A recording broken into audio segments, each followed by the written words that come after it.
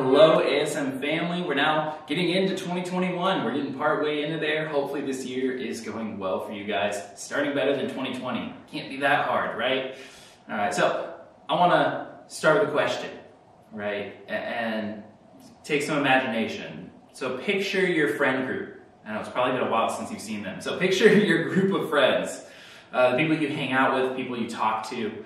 I want you to picture two different people in that group. The first one, you probably will know them immediately when I say it. Picture the flaky friend, right? The person that's always bailing out at the last minute. The person that you can never just like nail down or tie down to a plan. The group all agrees on the plan, what you're gonna do, and then you have this one person always that's like, oh, I don't know, or they say yes, and then at the last minute they're like, oh no, I can't go anymore, right? Every single time, right? You know that person.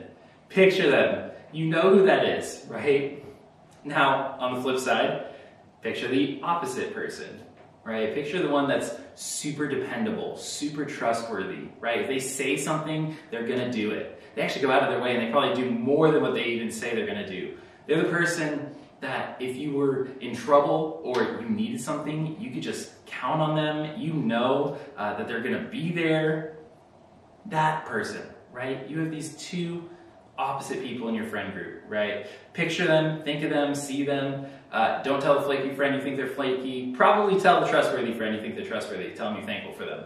But picture those two people and think about the level of trust. Now it's obvious here. Think about the level of trust you have in each of them.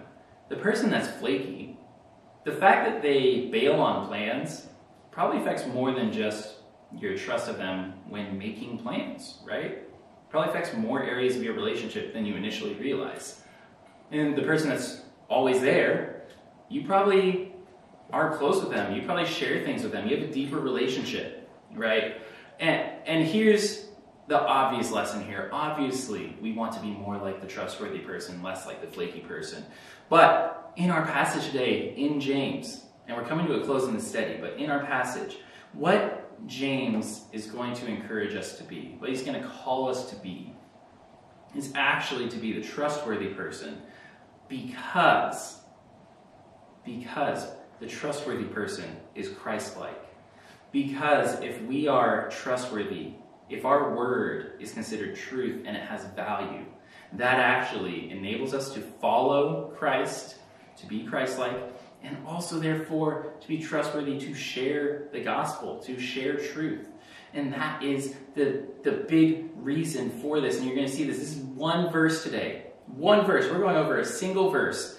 And it's because it's so big and it's so huge that we understand this. And so let's just jump right in. James chapter 5, verse 12.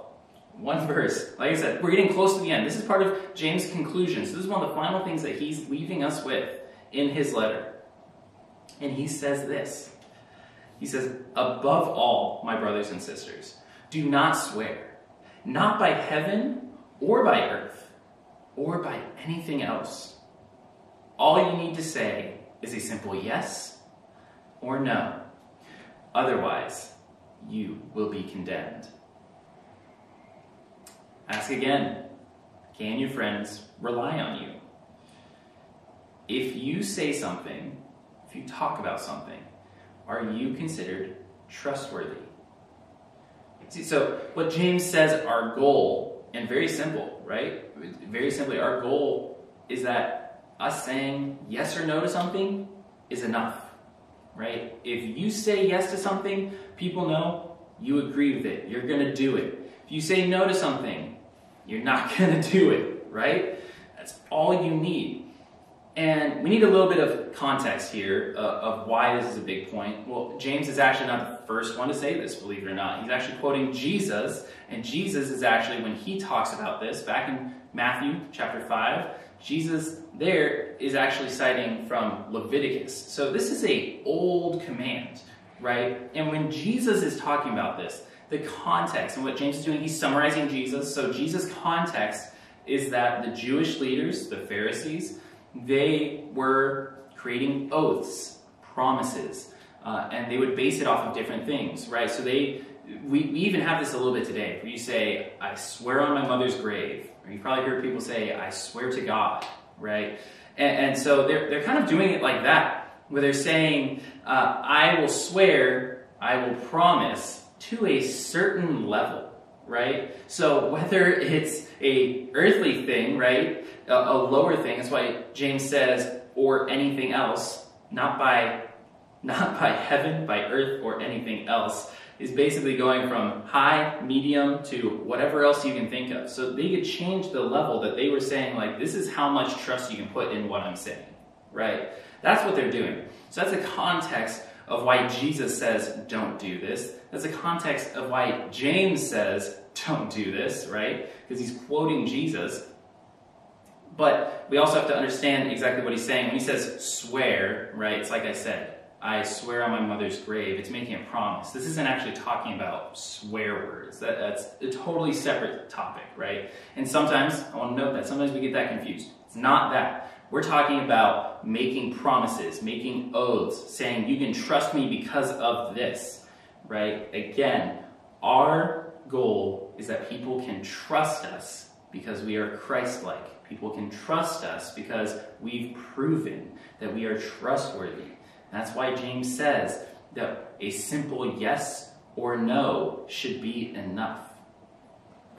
So, how do we get there? Right? How do we get to the point where yes or no is enough? First of all, it doesn't happen overnight, right? Imagine the least trustworthy person you can think of says yes to something. That flaky friend, right, says yes to the group plans. You're not going to trust them, right? You have to earn it. This has to be built up over time, right? You have to do this consistently. You have to practice it. So it means that the little decisions in your life, the things that may seem inconsequential, things that don't really matter, they do.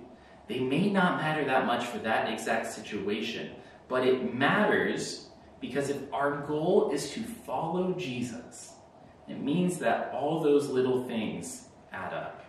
All those little things do matter to God. So what am I talking about, right?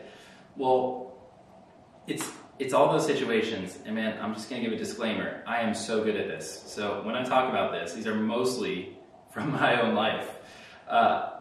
This is talking about when we bail on plans, right? So that's a situation where it may not seem like it matters that much, but it does. So I've talked about the flaky friend, right? So it's that person that you can't nail down. The person that always at the last minute has something magically come up. And sometimes it's true. It really does. If you are trustworthy and dependable, when something really does happen, it happened.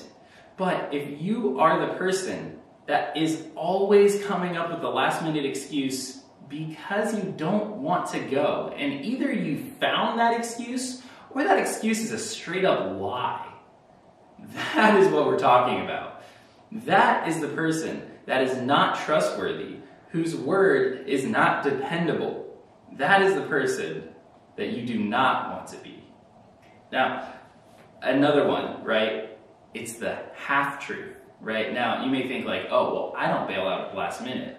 No, what you've done is you've created the emergency parachute. And what you do instead is you create the possible plan that may be the problem. And here's what I mean, right? You've all done this, by the way. This is where you say, oh, I'd love to, but I think my family might be doing something that day. I'll get back to you. What you really mean is, I don't know if I want to go to that. I want to see what other options I have, and if they're better or worse, then I'll let you know. So here's the problem with that. First of all, you're lying. Okay, that's the big one. Second of all, again, this comes back to your word should be enough. A simple yes or no. And this is, I'm going to give you a little bit of a side life lesson right here. Sometimes just saying no is better. Just say, I don't want to do that. Right? Don't say it quite like that. But, just saying the honest truth that, I don't think I really want to go. That is actually being honest and trustworthy and, believe it or not, Christ-like. Being honest It matters in every part of our lives. This is similar to just telling the small white lie. It matters. It all matters. And why does it matter? It matters because our word needs to be dependable. We need to be seen as trustworthy so that we can share the gospel with our friends, with the people in our lives. It doesn't matter just because we're trying to be good for the sake of being good. There is a reason for it. Yes, we need to be truthful, but it's a good reason. It's because we want to be like Jesus. It's because we want to share like Jesus shared. And in these small situations that we think don't really matter, that is what matters. And that is what needs to be brought to our mind every single time that we're in a place where we can take the easy out, where we can come up with something to bail because we all of a sudden have changed our heart and don't want to go, right? It matters. So, again, think of it. Jesus spoke truth. He was truth. Jesus said what he meant, and his word was trustworthy. There wasn't guesswork. There wasn't half-truths. His word was trustworthy. And if we want to share the gospel effectively, our friends need to see us the same way as Jesus. So a couple questions for you guys. We're going to close, but I want you to take a moment, reality check. How are you the flaky friend? How do you go back on your word? And be specific. Are you the person that tells the half-truths? Are you the person that just is always bailing at the last minute? Or are you the person that is actually just straight up lying? How are you that person? And second of all, how do you think that affects your relationships? And how do you think that affects your ability to share the gospel in those relationships? Finally, how do you be better? Plain and simple. This is just an honest gut check. You're the only one that knows. You know exactly your thoughts, you know exactly your motivations. You're the only one that can do this for your life. You have to be honest with yourself and ask, am I trustworthy? Is a yes or a no enough? Have a great week, guys. Welcome to 2021.